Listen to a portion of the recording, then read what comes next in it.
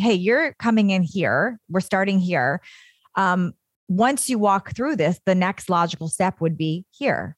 And once you walk through this and have these results here, the next logical step would be here. So you're basically taking somebody on a path that they know ahead of time. So they're striving to reach that next goal to get to that next place.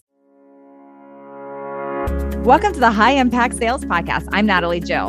And I'm Sinclair Canale, and we cannot wait to help you make a huge, unforgettable impact in the world. This podcast is for you if you are a growth mindset-oriented founder or business owner who has a strong message that the world needs to know. Each week, we answer your top questions as visionary business owners and entrepreneurs. How to actually sell what you have to offer with high integrity, high authenticity, and lots of love. Let's dive right in.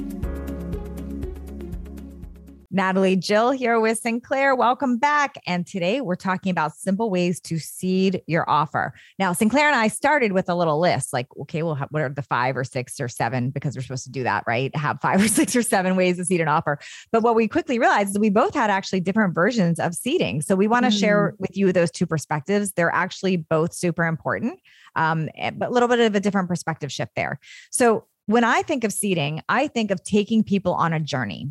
So you're taking them on a journey either with you or on their customer journey. So it's basically dropping, literally picture actual seeds. You're dropping seeds to grow a plant later. For example, if I know that in 4 weeks or a month or whatever it is, I am going to have a program that, let's just make up something like I have a program that shows you how to achieve any goal. I would seed by speaking into goal achievement and what it takes to achieve a goal and how I'm working on a goal.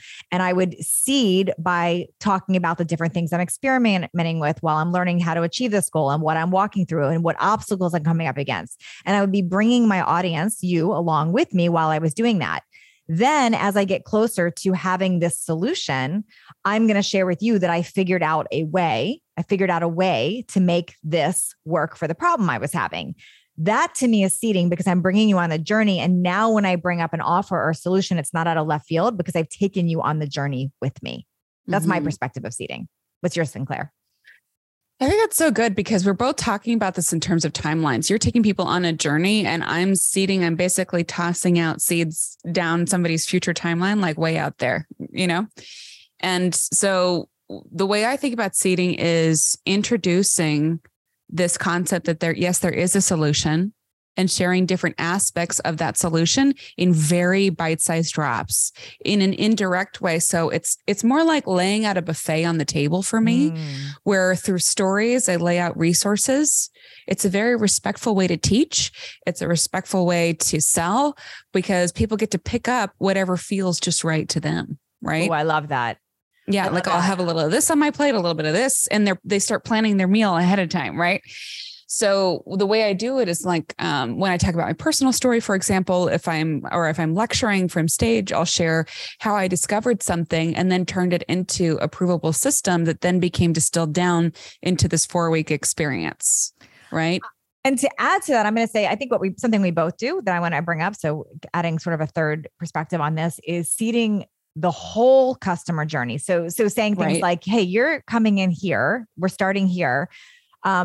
Once you walk through this, the next logical step would be here. And once you walk through this and have these results here, the next logical step would be here. So you're basically taking somebody on a path that they know ahead of time. So they're striving to reach that next goal to get to that next place. That would also be a way to seed. Yeah, I think that's exactly right. I was speaking at this conference a couple of months ago, and I was teaching the entrepreneurs in the audience how to have an easier time with their customers. So like how to reduce customer issues. One of the most important things you can do when someone has paid for something is you never stop educating them on what they have paid for. It doesn't stop after the sales purchase point, right?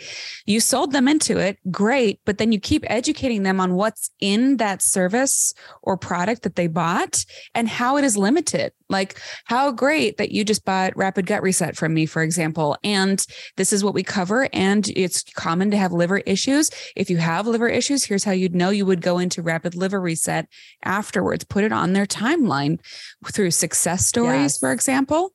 Right? That's a very gentle, genuine way to reassure somebody like, yes, what you just invested in is so great. And it doesn't cover everything under the sun. It's this experience only. So you keep their expectations realistic, and you also help seed the next thing.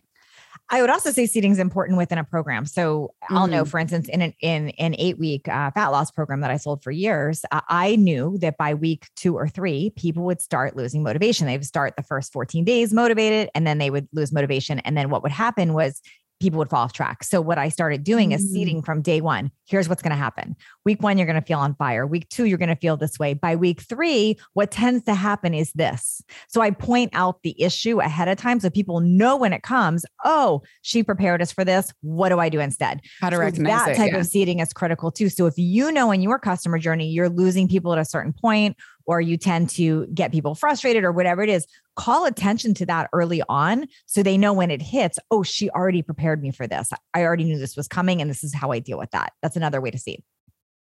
I think that's so important because you got to remember you're your subject matter expert, right? Your person, your avatar is just following along based on the expectations that you have shaped. You're in charge of the selling experience and the delivery itself. So it behooves you to always orient them. Here's where you're at on the journey. It makes your life easier. It makes their life easier. Like, they don't know, is this the only investment I'll ever need on this topic?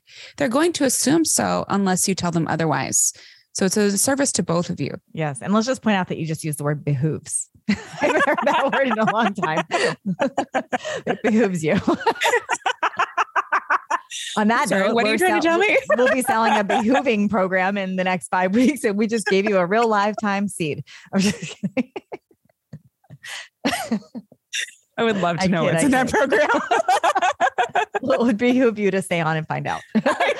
On that note, I hope you found this helpful with how to seed, because there's lots of easy ways to seed. Just make sure that you're doing it. Yeah. Step number 1, do some of it.